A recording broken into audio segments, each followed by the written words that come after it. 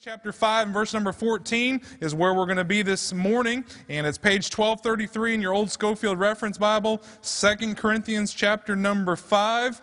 2 Corinthians chapter number 5, and I want to encourage you to be back in service tonight, and it's good to be in the house of the Lord. You know, we don't need less church during these days. We need more church, and so I hope you'll be here at 5:30, and then 5:05 we'll have prayer room, and that'll be wherever you attend Sunday school, so I hope you'll be here for that, and it's good to see those folks that follow the Lord in believers' baptism this morning. 2 Corinthians chapter number 5 is where we're going to be. And let's go to the Lord in prayer and ask the Lord's blessing on the service now. Dear Lord, thank you for your love to us. God, thank you for the opportunity once again to be in your house. Lord, I think of other countries that aren't allowed that privilege, Lord, and there's persecution, and they're not able to freely carry a Bible to church, and they're not able to just come and worship and sing songs in public like we can here, God, and thank you for that opportunity. Lord, I pray that we would make the most of that opportunity, God. I pray that we would seize the moment, Lord, that we would just take hold of it during this time, maybe during these few 35 minutes that we have together. May we draw closer to you because of being here today. God, I pray for that one or two or maybe several that don't know you as their personal Lord and Savior, God. I pray that today they might go out of here saying, I know that I know. And God, we'll praise you and thank you for all that you're going to do. I pray for heavy hearts that might be in here this morning, God, that your hand would be upon them. Lord, give them the grace that they need and the comfort that they might need, God, and just be with our preacher today is our prayer. In Jesus' name, amen. Well, 2 Corinthians chapter 5 is where we're going to read. You know, as I think about the overwhelming emotion in the world today, I would probably say it would be characterized by one of uncertainty, or maybe one with a lack of confidence. I would say maybe there's all kinds of uncertainty about the economy. There's all kinds of uncertainty about politics. There's all kinds of uncertainty about terrorism. There's all kinds of uncertainty about the future and what it might hold.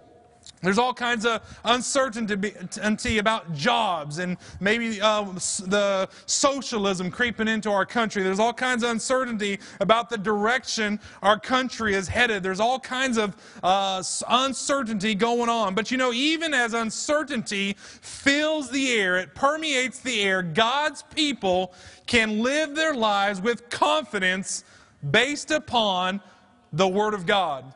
God's people can live with certainty. We can live with confidence based on the Word of God. You know, the Apostle Paul, you might say, well, Brother Mark, we live in a horrible day. We live in a discouraging day. We live in just a day that turns their back on God.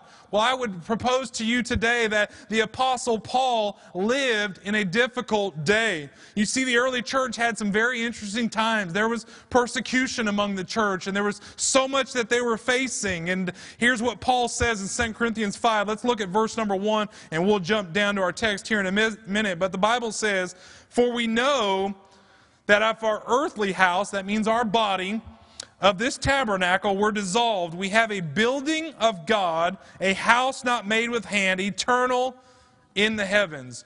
Aren't you glad today that no matter what's going on, you know, if everything on this earth were dissolved, and one day it will be dissolved, I've got a home in heaven waiting for me. No matter what happens this side of heaven, no matter what trials come my way, I've got a home in heaven. And because of that, we can live with certainty. We can live our life with confidence. If you're saved, aren't you glad that you can say that too? Hey, I can live with certainty. I can live with confidence. Jump down to verse number 6 through 8. It says, therefore, we are always confident, knowing that whilst we are at home in the body, we are absent from the Lord. So Paul's saying, hey, if I'm present in the body, I'm absent from the Lord. Then he says, for we walk by faith. Hey, in the Christian life, we walk by faith, not by sight. Then it says, we are confident. Boy, I like that word confident. Look back at verse number 6. It says that same word. Therefore, we are always confident. Verse number 8. Wherefore, we are confident, I say, and willing rather to be absent from the body and to be present with the Lord. So the Apostle Paul, he says, hey, if I'm absent from the body, I'm now present with the Lord. He had that certainty. He had that confidence that says, I'm going to be present with the Lord. Boy, what a great feeling that is to know, hey, a lot of things I can't feel confident about. I might not feel confident about the economy. I might not feel confident about my job. I might not feel confident about maybe a relationship that's going on, or I might not feel confident about the ability of me and my flesh to do good for the Lord. But hey, we can be confident that heaven is our home. We can rest assured that one day we'll be with the Lord, and that heaven is prepared for those who have put their faith in the Lord Jesus Christ. Because of this, Paul lived his life with confidence. He lived his life with certainty. You know, there's nothing like the confidence and the stability of a spiritual man who knows he's on his way to heaven. Have you ever got around a dear saint of God and you just felt that they were just confident that everything was going to work out okay and everything was going to be good, and there might be all kinds of turmoil swirling around maybe their family or maybe with their health, but they just had that confidence that, hey, everything is going to be all right. God's in control. He's the sovereign God. You know, today we're going to take a look at the Apostle Paul's life and his testimony concerning his relationship with the Lord Jesus Christ and the confidence that it brought. We're going to look at three different things. Number one, we're going to look at how to have certainty through salvation. Number one, we can look at the miracle of salvation. We have the miracle of salvation. If we look at verse number 14, it says, let me just read 14 through 21 just as a way of springboard. The Bible says, "For the love of Christ constraineth us, because we thus judge that if one died for all, then we're all dead, and that he died for all, that they which live should not henceforth live unto themselves, but unto him which died for them and rose again. Wherefore, henceforth know we no man after the flesh. Yea, though we have known Christ after the flesh, yet now henceforth know we him no more. Therefore, if any man be in Christ, he is a new creature. Old things are passed away.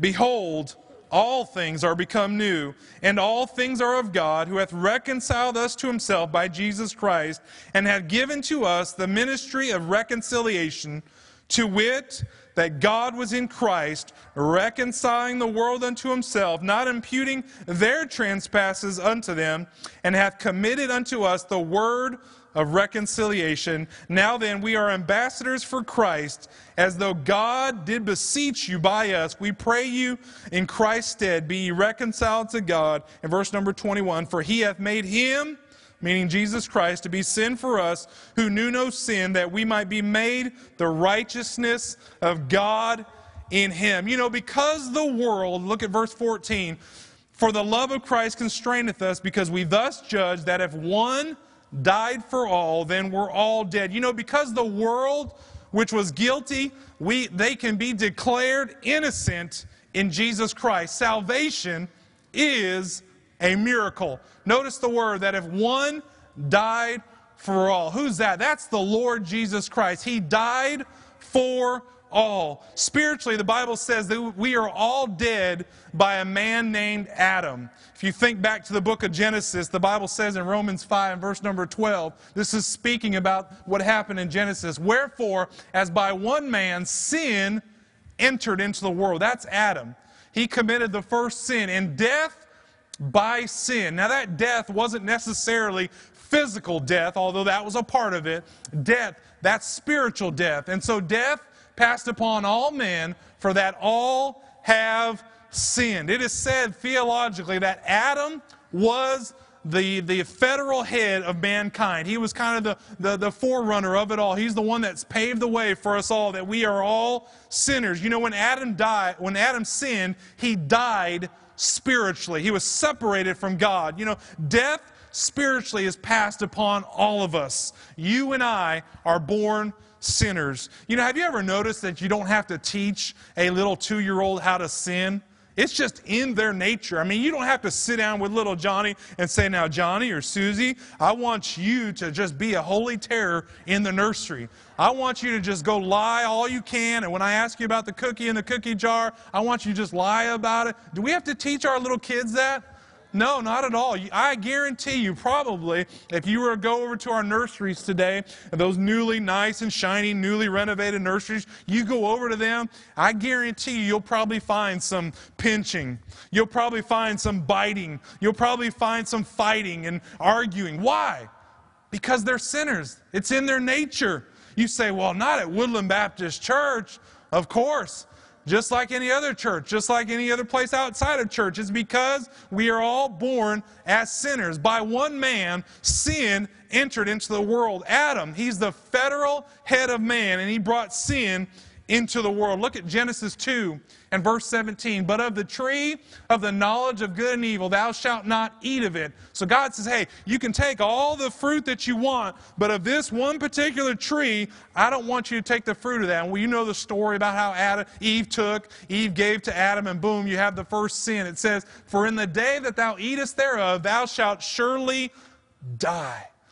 Spiritual separation from God. You know, he was speaking of the spiritual death that would take place in his life. Salvation is a miracle in that Jesus Christ came as the second Adam. He came as man, but came as the second Adam. Just like Adam brought sin into the world, the Lord Jesus Christ died on the cross that he might bring life and life everlasting. He's the one man that died upon an old, rugged cross. There he brought salvation for you and for me. Aren't you glad that he gives us his salvation? All we have to do is receive it. All we have to do is accept it. The miracle is that as one man brought death, one man, the man Christ Jesus, brings eternal life. Salvation is a miracle. Jesus Christ paid the price. There was a story that happened a long time ago, and I read about it over the last couple of weeks, and it's a true story. But it happened somewhere in the South. I'm not sure where exactly, what state it happened in. But there was a plantation owner, and he owned a great amount of property. He was a very wealthy man. He had many barns and buildings and houses, and the owner had a very difficult life. His wife passed away just a few years into marriage after having one child, their only child. So the wife passes away, and then just a few years after that, their only child passes away. So you can imagine all the heartache that this particular plantation owner went through. And the time came when the plantation owner died. And because he had so much wealth and everything, he was smart enough to put together a will. And he put together that will and everything. And the time came that there was an estate sale. You know how they do. Like mostly the auctioneers will come and they'll auction off all kinds of stuff. They'll put together the sale. And so the signs were posted well in advance. And the days leading to the auction, the large crowd came, and the sign was posted in advance. So the time came. There was a large crowd that came to this sale, and the crowd was very interested to see what was going to be at this estate sale. And there was some antique furniture, there was some farm equipment, and all kinds of different things that was there. And so they decided to come. And as the people gathered, the auctioneer got together the crowd, and he began to give the ground rules. And he said, this is how the auction is going to work. He gave the process on how to bid on items if you would like an item. The people began to browse around. They began to meander around the different equipment and go outside, and they'd go inside the house and they'd look at all of it. And so the people got interested in some of the items. So strangely enough, the first item the auctioneer lifted up happened to be a picture of the plantation owner's only son. Now, most of us probably wouldn't want to buy a picture of the plantation owner's only son. Most of us probably wouldn't know who that was. Why would we be interested in this picture of the plantation owner's only son? You know, maybe some of us might be interested if it was a picture of George Washington, or if it was a picture of Thomas Jefferson or Abraham Lincoln or somebody like that. We might be interested if that was an original oil painting or something like that. But the crowd here, they had the very same reaction. They weren't that interested in the picture. They weren't really just vying to try to get it. The crowd waited, and they were kind of anxious for the auctioneer to move on. They thought, well, let him just get through this picture and we'll move on with the rest of the stuff. Well, the auctioneer explained that this picture had to be sold, and it was in the will for this picture to be sold first. It had to be sold. The people just stood there and they were waiting. No one was really excited in this picture. And after a little while, there was an elderly black man in the back of the crowd, and he happened to look forward, and he looked way down, and he happened to see this picture. And all of a sudden, he remembered years and years ago that he was a servant there on this plantation. And the good memories began to flood his soul. And he began to think about the time when he worked there. And he began to think about the time that he spent with this plantation owner and doing different tasks and different things like that. He remembered in his mind's eye, he began to think about the time when he was actually able to go free and to go free. But you know what happened? This plantation owner's servant actually loved working for this owner so much that he left for just a brief time, and he ended up coming back and continuing to work for this owner. And there was that special relationship there. And you know, after he was released, he didn't have to work there anymore, but he chose to. He loved that family. He loved them. And as he started looking at that picture, all those memories came through his mind. He began to think about the time when he got word that the plantation owner's only son had passed away. And boy, he was so grieved for the family. He remembered seeing the sorrow that came into the family, and he remembered seeing all that happened. And so the auctioneer began to say, who will give any money for this picture? And the rest of the crowd, they weren't interested. And suddenly, the elderly black man stepped forward and he said, I'll give $1 for that picture. That's all he had, you see, but he was interested in that picture and what it resembled. The auctioneer wanted to move forward with the rest of the auction. He said, okay, fine, sold to this man for $1. And the auctioneer said, okay, before we move on, there is one thing that I must do according to the will. And so the crowd obviously got curious. They wanted to find out what it was.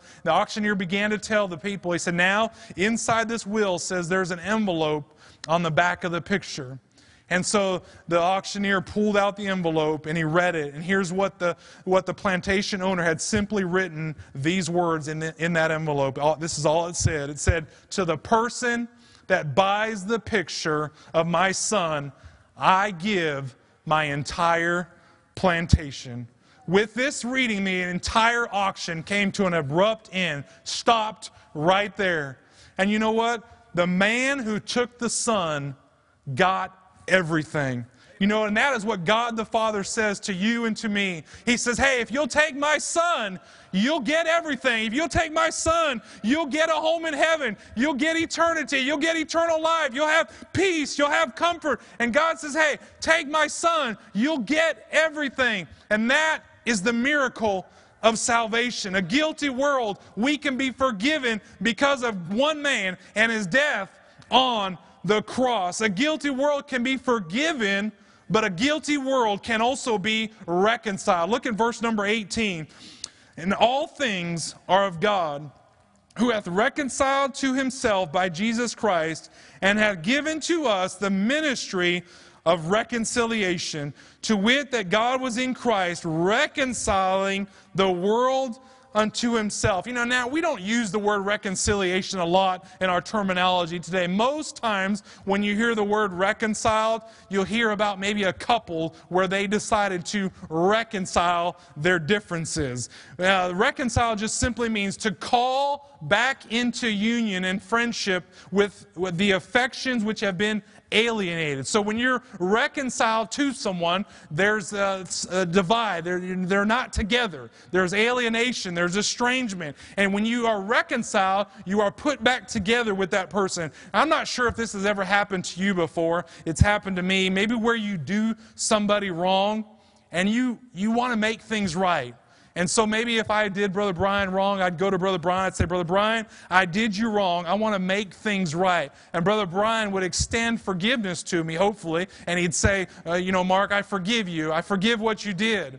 And so there's forgiveness, but then there's reconciliation. Have you ever gone to somebody, and let's say I went to Brother Brian, he forgave me, but then maybe Brother Brian and I, we used to do things together. We used to spend time together. And we used to do this or do that. And then all of a sudden, I did this trespass against him. He forgave me, but then things are never really the same between us. There's a little bit of a rift, you could say, between us. You know, I'm so glad that the Lord Jesus Christ is not like that. When we get forgiven of God, He says, hey, I don't remember your sins anymore. Your sins are removed as far as the east is from west. You know, sometimes in marriage, we want to bring up the past. God doesn't do that. God says, hey, you're forgiven, and now you're reconciled. That's how God is. God says, hey, I'm going to forgive you, but I also want to be reconciled to you. He doesn't want to just forgive you and then desire to keep you away. He doesn't want to just keep you at arm's length, but He says, hey, draw nigh unto me, and I will draw nigh unto you. Verse 18 says that we are reconciled. It says, and all things are of God, who hath reconciled us to Himself by Jesus Christ. God has reconciled us to Him by the Lord Jesus Christ. Reconciliation involves a lot more than just forgiveness of sins. It involves a drawing nigh in a new life. It is the death, burial, and resurrection that reconciles the world to God. Now, a side note, God does not reconcile to us. We are reconciled to God. You know why? God never left. God's always been right there waiting for us. But because sin has come into our life, because sin has passed upon us, we are sinners. When we sin, we move away from God. We're away from God. But God says, hey, I'm right here. I want to reconcile you. Through Christ, we can be reconciled back to God. Boy, what a good thought. We can be reconciled. We can be just like we've never sinned. We can be justified just as if I had never sinned. Look at what it says in Colossians 1 and verse number 20. It says, and having made peace through the blood of His cross, by Him to reconcile all things unto Himself, by Him, I say, whether they be things in earth or things in heaven, and you that were sometimes alienated.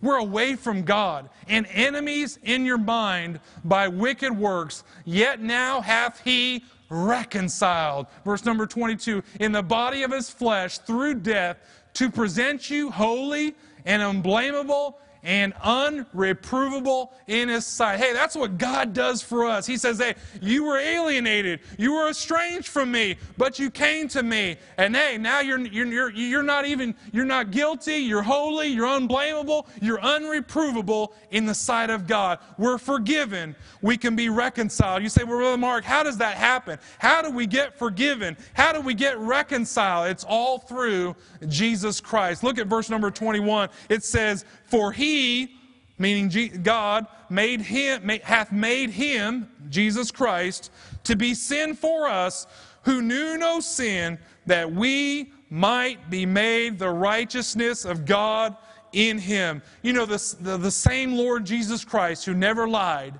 He never stole, He never had a wicked thought. 33 and a half years, He never committed one sin. We're not righteous today in our own merit. We don't deserve to go to heaven. Anyone that says they're going to heaven because they're a Baptist, or because they're a Methodist, or because they've been baptized, or because they give money to the church, they don't understand the Bible. We are only made righteous through the Lord Jesus Christ. He became sin for us. Aren't you glad He became sin for us? He became sin for you. He became our sin offering. He felt the pain. He felt the agony. He felt the shame of sin. All of that sin was laid on the Lord Jesus Christ. Why did He do that for us? Because of your sin and because of my sin. Look at Isaiah 53 and verse number 3. It says, He, meaning Jesus Christ, is despised and rejected of men, a man of sorrows and acquainted with grief, and we hid, as it were, our faces from Him. He was despised, and we esteemed Him not. Surely He hath borne our griefs and carried our sorrows, yet we did esteem Him stricken, smitten of God, and afflicted. Verse number 5, but He was wounded for our transgressions. He was bruised for our iniquities. The chastisement of our peace was upon Him, and with His stripes we are healed. Look at verse number 6. All we like sheep have gone astray. We have turned every one to his own way, and the Lord hath laid on Him the iniquity of us all. God put all that sin on the Lord Jesus Christ, and He went to Calvary for us. Don't ever get over God's grace. It's the miracle of salvation. You might say, well, I've got religion. No, it's much more than that. It's the most important decision you'll ever make. It's the essence of life. For all of eternity, you'll thank God you made that decision. How do we have certainty through salvation? Because of the miracle of salvation. Number two, the manifestation of salvation. The manifestation of salvation. Manifestation is simply defined an object that clearly shows or embodies something. The manifestation of someone who has salvation or eternal life is that they are a new creature. They are a new spiritual creation. Look at verse number 17. It says, therefore, if any man be in Christ, he is a new creature. Old things are passed away. Behold, all things are become new. The phrase new creature, that's a reference to the new man that takes up residence in the life of someone who has been saved. The Bible says, hey, when you receive the Son, like I said, you get it all. You get the Father, you get the Son, and you get the Holy Spirit. When you receive the Son, you get the Holy Spirit. And you're a whole new creation. You're a creation that's come out of your life because of Jesus Christ. Not only are you forgiven, not only are you reconciled, but now you're a new creation. The fact of the matter that despite the power of positive thinking, despite the power of self-help books and all this, in my flesh there is nothing good outside of the Lord Jesus Christ. The fact is I had nothing good to offer God. Look at Isaiah 64 and verse number 6. It says, but we are all as an unclean thing, and all our righteousness. It doesn't say all of our wickedness are as filthy rags. It says even our righteousnesses are as filthy rags, and we all do fade as a leaf, and our iniquities, like the wind, have taken us away. You know, the Bible teaches us that when we get saved, something good comes out of our life. That's the Lord Jesus Christ. We're a new creation. We're a new man. Now, there's something about this new creature, this new creation. We should have new desires. The new man should have new desires. He should desire to serve God. He should desire to get to church. Now, I understand some of you, and maybe sometimes even myself included, sometimes we don't want to go to church. Maybe sometimes we would rather that extra sleep. Maybe sometimes we would rather stay cozied up at home. That's the flesh. That's the old man. But you know what the new man says? The new man says, hey, I want to get to church. I want to be around other Christians. I want to be around the singing. I want to be around the preaching of the Word of God. I want to be around the choir. I want to see people get baptized. I want to see people get saved. The new man says, hey, I want to get to church. Why? Because we've got new desires. We've got a new one living inside of us. The new creation, that new person in us, it has no allegiance to sin. The flesh, they've got allegiance to sin. It wants to do wrong all the time. And so we fight that battle. Manifestation of salvation. What's the manifestation of salvation? It's Christ in you, the hope of glory. We've got eternal salvation. We've got the Holy Spirit living inside of you. Let me ask you this morning, is there an urging in your soul to serve God and to know more about Him in a greater way? Is there that urge when our pastor gets up and he says, hey, we need volunteers for this, or we're going to go out door knocking, or we're going to go on visitation, or we're going to serve the Lord in this capacity? Is there an urging to say, hell, I want to help out. I want to do what I can. I want to be around the things of God. That's the manifestation of salvation. It's that Holy Spirit inside of you that's wanting to do more through you than you can ever imagine. You know, it's so exciting to see a new Christian get saved. They come forward and they get saved, and boy, they're on fire for the Lord. They sign up for discipleship class, and they're in class with Brother Vic, and Brother Vic's teaching them the basics of the Christian life, and they're so hungry for it, and it's so exciting to see. But you know, if we're not careful, that can fade away. But what brings that transformation initially? It's the Lord Jesus Christ. It says we're a new creature. Look at Galatians 5, verse number 17. Galatians 5, verse 17. It says, for the flesh lusteth against the Spirit, and the Spirit against the flesh. You know, there's a constant battle between the flesh and the Spirit. The flesh wants to do what it wants to do, and the Spirit wants to do right. There's a battle. We all face it. You face it. I face it. If you're saved, the new man says, do what's right. Serve God. Live for God. Love God the way that you should. The old flesh might say from time to time, just quit church. Give up on the Lord. Don't quit giving your money to God. We need to be reminded that that old flesh, it was crucified on Calvary. We need to yield to the Holy Spirit and live a victorious Christian life. So we have the miracle of salvation. We have the manifestation of salvation. Number 3, and in closing, we have the ministry of the saved.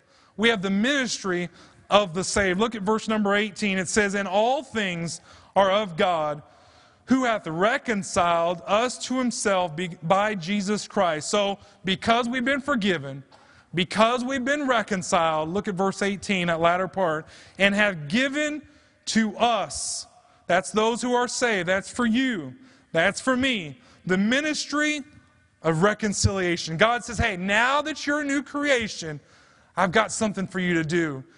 That something is to reconcile others to Christ. You know, every once in a while you hear a young person or a young adult say, boy, I've been called, God has called me into full-time Christian service. And you know what? We ought to be excited. We ought to not say, oh boy, that's a step down. You ought not do that, or discourage them. We ought to be excited for them. But you know what? The truth of the matter is, we are all in full-time Christian ministry. We are all full-time Christian service. God says He has given to all of us the ministry of reconciliation. This wasn't just written to a select few at the church at Corinth. It was written to the whole church. All of us are to be a minister. God says, now that you've been reconciled, you were once alienated. Now that you've been reconciled, now that you've been saved, now that you've been born again, we are to seek others that they might be reconciled. You know, I'm so concerned for this country. I'm so concerned about where we're heading. But what's the answer?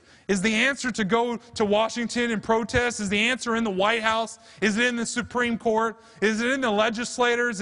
What's going to help? You know, the one thing that will help more than anything else is when you and I accept this ministry of reconciliation and we go out and we tell others about the Lord Jesus Christ. When we take it to the streets that says, Jesus saves. It doesn't matter if they're Democrat or Republican. It doesn't matter if they're blue or red in color. It doesn't matter if they're red, yellow, black, and white. We've got to take to the streets and say, Jesus saved. Why? Because we've been reconciled.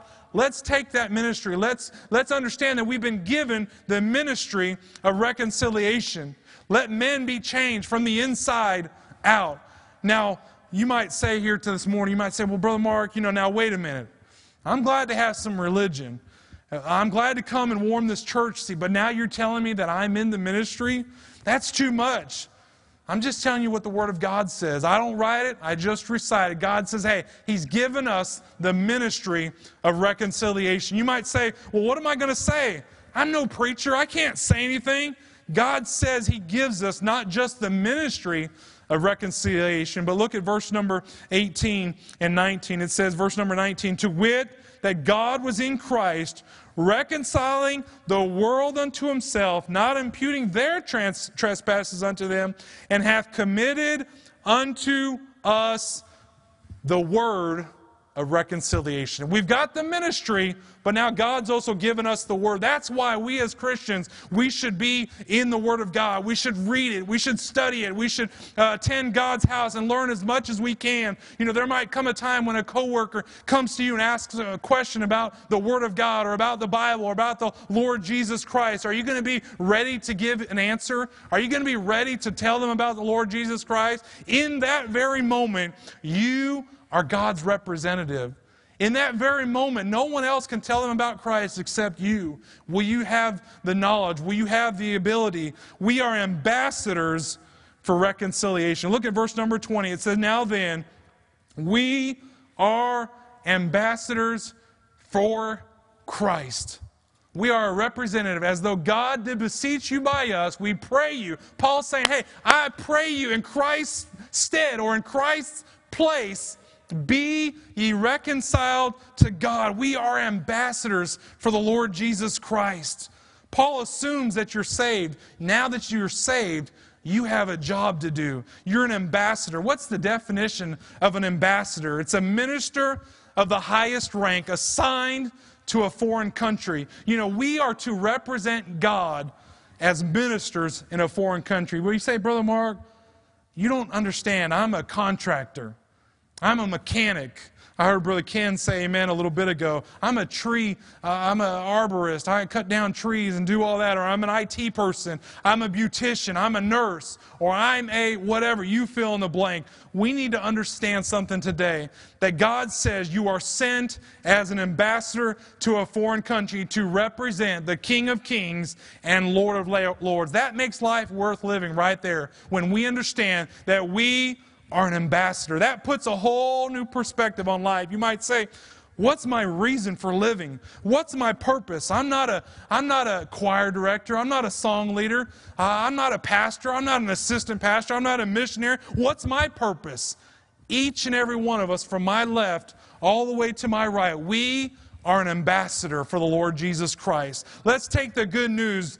We are an ambassador in a foreign country. The song says, this world is not my home. I'm just a passing through. My treasures are laid up somewhere beyond the blue. You and I have been assigned to a foreign country, this country down here, by the King of Kings and Lord of Lords, to share the word of reconciliation with other people who need to hear the gospel.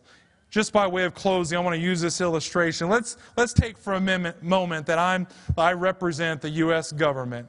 Zach is an ambassador of the U.S. government, and he's over here, he's in the U.S., and he's getting his education, he's getting trained, and over here, the piano area represents maybe a foreign country, maybe Ecuador or Lebanon or wherever. And so I come to Zach as the U.S. government. I say, Zach, I want you to be our ambassador. I want you to represent our country. And so, Zach, if you'll get up, Zach is our ambassador. He comes over here.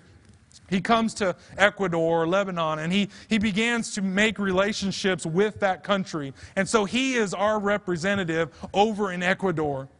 But here's what happens sometimes, is the U.S. government will call upon our ambassador, and he says, hey, Zach, I want you to go back to the United States, go back to your seat, and I want you to go back to the United States. You know what that usually means? That's usually not a good sign for this country. You know what that means? Usually that there was a relationship there, and our country wanted to have a relationship with that country, but now things have gone wrong. And so we pull our ambassador away, we pull our embassy away, and all of a sudden, what that usually means is there's judgment coming. Maybe there's a war pending or something like that. And so there's that judgment. But you know what? That's normally not a good sign. And I want to make the application. One of these days, the Lord Jesus Christ, He's going to call our ambassadors. We're the ambassador. He's going to call us home. He's going to pull us out of this foreign country and pull us on out. And what's going to happen? There's going to be judgment that's going to come to this world. There's going to be hellfire and damnation fall upon the earth, and the earth will be burned up and all that. And we're going to be called up on out of here. We're going to be raptured on out of here. God's going to take us ambassadors out of here. I want to make the application. We've only got just a few days. We've only got just a few weeks. We only have maybe just a few months or a few years. Let's be about the Father's business. We'll be called out. We need to be ambassadors. Not only are we ministers of reconciliation, we have the word of reconciliation, but we are ambassadors here today. Are you here today and you've never experienced this miracle of salvation? Outside of the Lord Jesus Christ, you have no hope to get to heaven. The Bible tells us that we've all sinned and come short of the glory of God. That causes separation between us and God. God sent His Son to die for us that we might have eternal life. Why not receive the Son? Hey, when you receive the Son, you get it all. You get every single thing that the Father has. We become His adopted son. We get it all. Not only does God want to forgive us, not only does He want to reconcile us, but He wants to make us ambassadors. Let's be ambassadors about the Father's business. Let's have every head bowed and every eye closed this morning.